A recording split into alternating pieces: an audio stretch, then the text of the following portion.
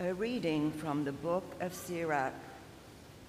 Wrath and anger are hateful things, yet the sinner hugs them tight. The vengeful will suffer the Lord's vengeance, for he remembers their sin in detail. Forgive your neighbor's injustice. Then, when you pray, your own sins will be forgiven. Could anyone nourish anger against another and expect healing from the Lord? Could anyone refuse mercy to another like himself? Can he seek pardon for his own sins? If one who is but flesh cherishes wrath, who will forgive his sin? Remember your last days. Set enmity aside. Remember death and decay, and cease from sin. Think of the commandments. Hate not your neighbor. Remember the Most High's covenant, and overlook faults. The word of the Lord. Thanks be to God.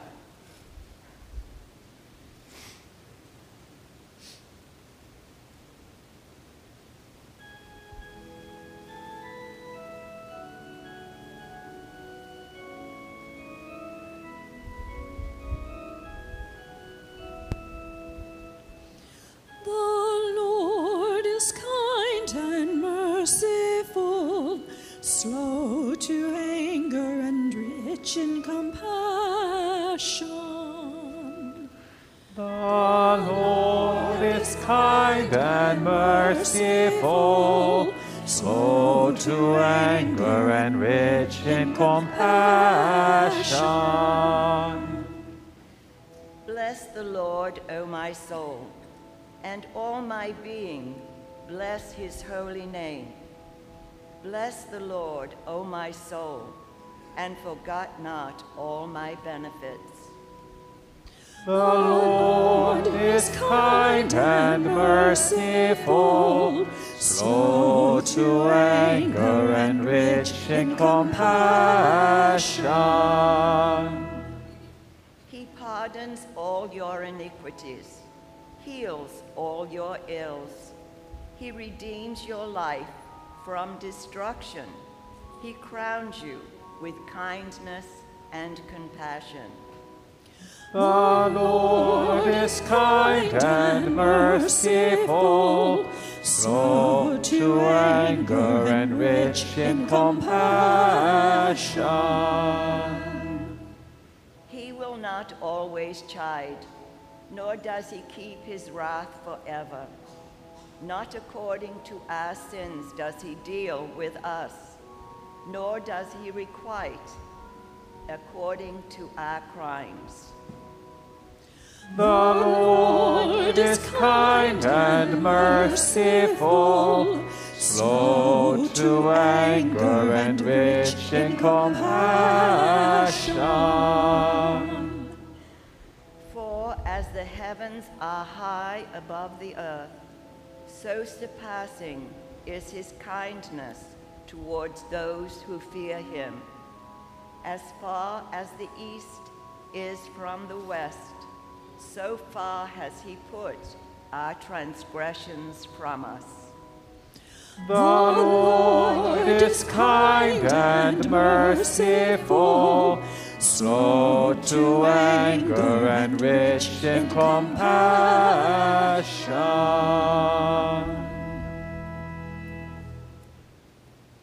A reading from the letter of St. Paul to the Romans.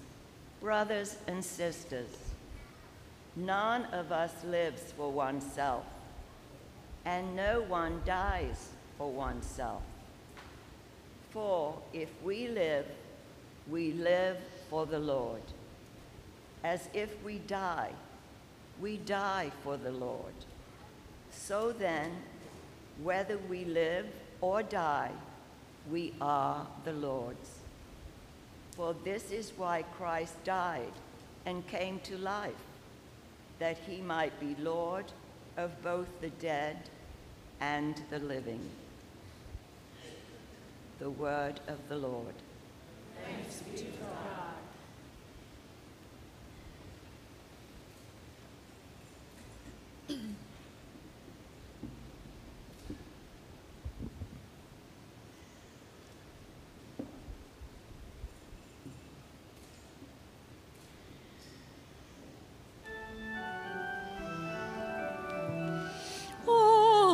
Alleluia, alleluia. Alleluia, alleluia. Alleluia, alleluia.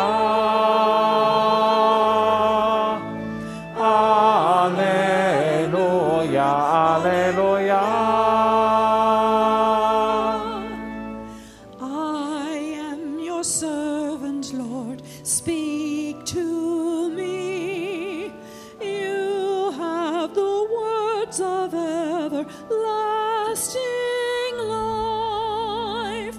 Alleluia, alleluia. Alleluia, alleluia.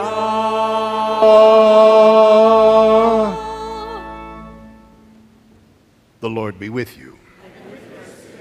A reading from the Holy Gospel according to Matthew.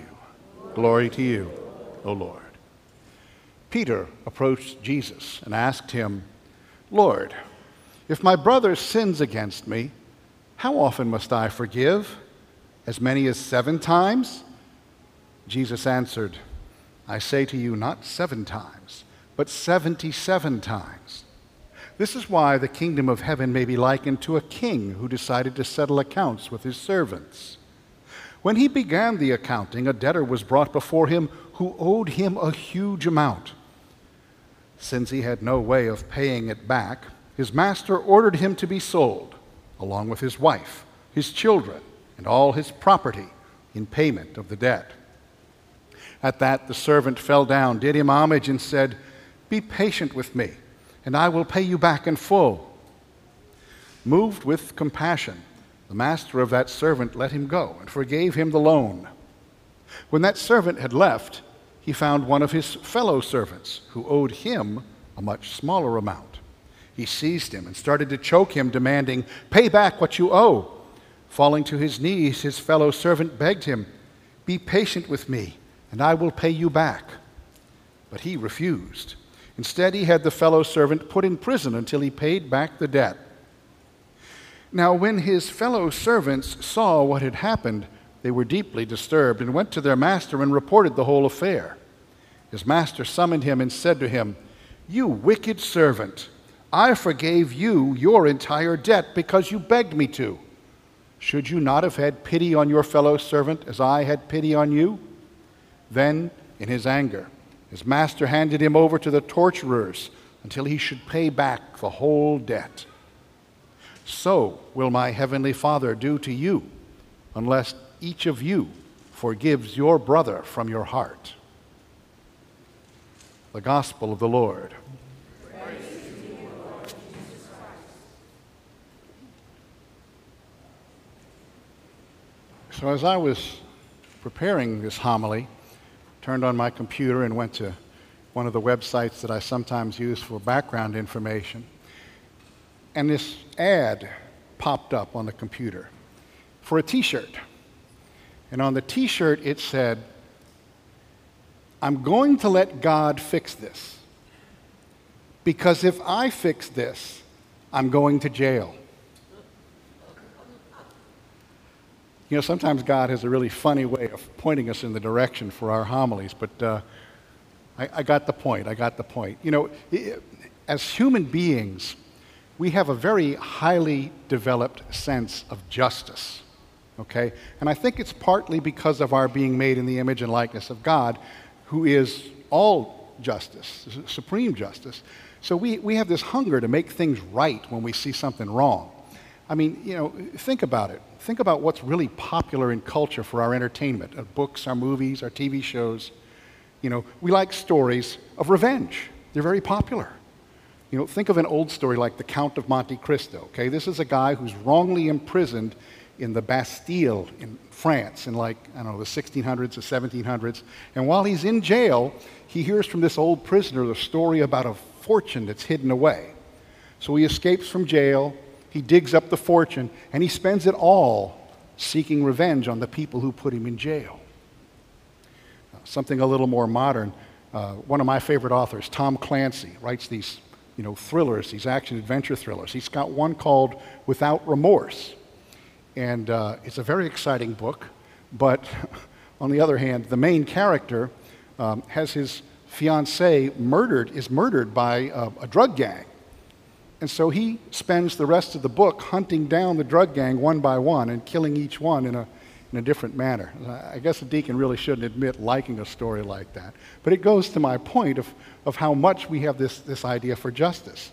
You can think, so many films this way. I mean, almost any Liam Neeson film, it's the same plot, right? Someone gets kidnapped and he goes out and he seeks revenge on the guy. We just love to see the good guys beat the living daylights out of the bad guys. Don't we? I mean, sometimes I think that people would be more attracted to the passion narrative if it was more like a Marvel hero movie where Jesus comes off the cross and zaps all of his enemies with thunder and lightning coming out of his fingers, right? In the gospel, there's even people who ask Jesus to do that. But that is not his way. His way is merciful. His way is slow to anger. His way is rich in compassion. Our Lord calls us, as his faithful children, to imitate him, to lay aside vengeance, and to be fonts of his mercy in the world, forgiveness for those who have wronged us, so that they may taste a sample of his mercy and his love. Let's not kid ourselves. He's really serious about this. Look at what we recall what we just read in the Gospel of Matthew. The servant who had himself benefited from forgiveness loses the forgiveness. He's ultimately doomed because he would not share that forgiveness with others. It mirrors the wisdom from the first reading in the book of YrA, where he says, "Could anyone nourish anger against another and expect healing from the Lord?" In other words, when we nourish anger inside of ourselves, we block the love and compassion from the Lord. By the way, if you don't read Scripture on a regular basis, I can tell you the book of YrA is a great place to start, okay? Full of wisdom. Read a line or two here and there. The passage from YrA today was selected by the church specifically because of how well it goes with what Matthew's gospel tells us today. Now, a few chapters earlier in Matthew's gospel than what we read today, he describes Jesus teaching the disciples to pray. He teaches them the prayer that we have come to know as the Lord's Prayer, the Our Father. And in it, as Matthew describes it, he says, "Forgive us our debts as we forgive our debtors." That's the literal translation from the Greek. Nowadays we say, "Forgive us our trespasses," because the church doesn't want us to think this is purely a monetary obligation. Matthew, of course, was a tax collector. Okay, he was called from his tax collecting role. So he writes what he knows about. He writes about debts and he writes about loans and things like that. And so throughout the gospel, you'll see Matthew use the word debts as a metaphor for sins. So is living Christ's way of forgiveness difficult? You bet it is. It's really difficult. But it has power to make great change for the good. And I'll tell you a story. I'll give you an example from one of our saints. Some of you may be familiar with the story. In fact, I think we might even have someone who has picked it for a confirmation name. Not this time, not this year. No, we have in the past. Saint Maria Goretti. Maria, when she died, was only 12 years old. Okay, she was a beautiful teenager, but what we would describe nowadays as an early bloomer. She was so beautiful, in fact, that an older teen who was bordering on adulthood by the name of Alessandro Serenelli was absolutely filled with lustful desire for her. He kept trying over and over to seduce her, but she, rebuffed his attempts until one day he got angry and tried to rape her. And she pleaded with him not to do it because it was sinful and an offense against God. That enraged him even more. He choked her and he stabbed her over and over and over again. I forget how many times, but it was a lot. It was in the teens, 15 times or so. It took her 3 days to die. 3 days in agony. But on her deathbed, she forgave him. And she prayed that one day he would be in heaven with her. Now, he was caught. He was sentenced to 30 years in prison. While he was in prison, he had a dream. He described it as a vision of her coming to him. He was so overwhelmed by her forgiveness that he radically changed his life there in prison. And at the end of his sentence, after the 30 years, the first thing he did when he got out of jail was he went to Maria's mother and begged her forgiveness.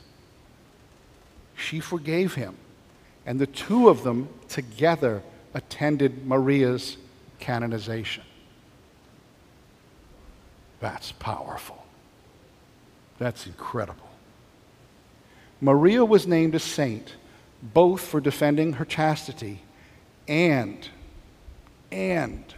for the extraordinary forgiveness she gave Alessandro. Forgiveness so powerful it saved his soul. Now, most of us aren't going to be changing the whole world. It's not likely to happen. But all of us can change our little part of the world around us by putting into practice what our Lord has asked us to do and spread His mercy and His forgiveness to the people who come into our lives. I mean, I'm looking around the church. I don't think there's anybody here who's going to go full Rambo on his enemies, right? None of y'all planning to take your revenge and, hunt down and kill them. But I will point out to you that our catechism equates the gossiping, the sniping, the destroying someone's good name, good reputation, as the moral equivalent of actually killing somebody. So it means we must strive not to hold on to a grudge. Because holding on to a grudge, nursing a grudge, is just what YrA warned us against, nourishing that anger that blocks the flow of God's love to us. I've used this example before, but we have to try not to react to that crazy, road-raging driver that we've all encountered. You think about the stories you've heard in the news about these road rage incidents, right? Driver number one does something stupid. Driver number two gets really mad about that and says, I'm going to get that sucker, goes after him. Driver number one says the same thing, back and forth, 2 against 1, 1 against 2, until something tragic happens. And the whole thing could be avoided by letting it go, by forgiveness, by passing on the Lord's mercy, whether the other person's aware of it or not. Now, by the way, none of this means that you give up your right to self-defense. If someone is actively, physically attacking you, the Catechism is quite clear on this. You have the right, if not even the moral obligation, to defend the gift of life in yourself. But once the threat is over, then it stops. You don't go 2 years later down the road and see him on the side of the road and go after him. That's not the way. And it doesn't mean that you have to be a doormat for an abusive person. Obviously, you remove yourself from that person's presence, but you still have to give them your forgiveness, as difficult as it is to do. If living this way seems too difficult, and I readily admit that it is. But we can ask for God's help. He knows it's hard. He gave us the example up on the cross when he said, "Father, forgive them, for they don't know what they're doing." He left us the sacrifice of his body and blood, his soul and divinity in the Eucharist for us to share with each other, in part as an act of mutual forgiveness, mutual sharing of mercy for one another. With his help, we can find the strength to let God fix the wrongs done to us instead of taking vengeance into our own hands. God love you.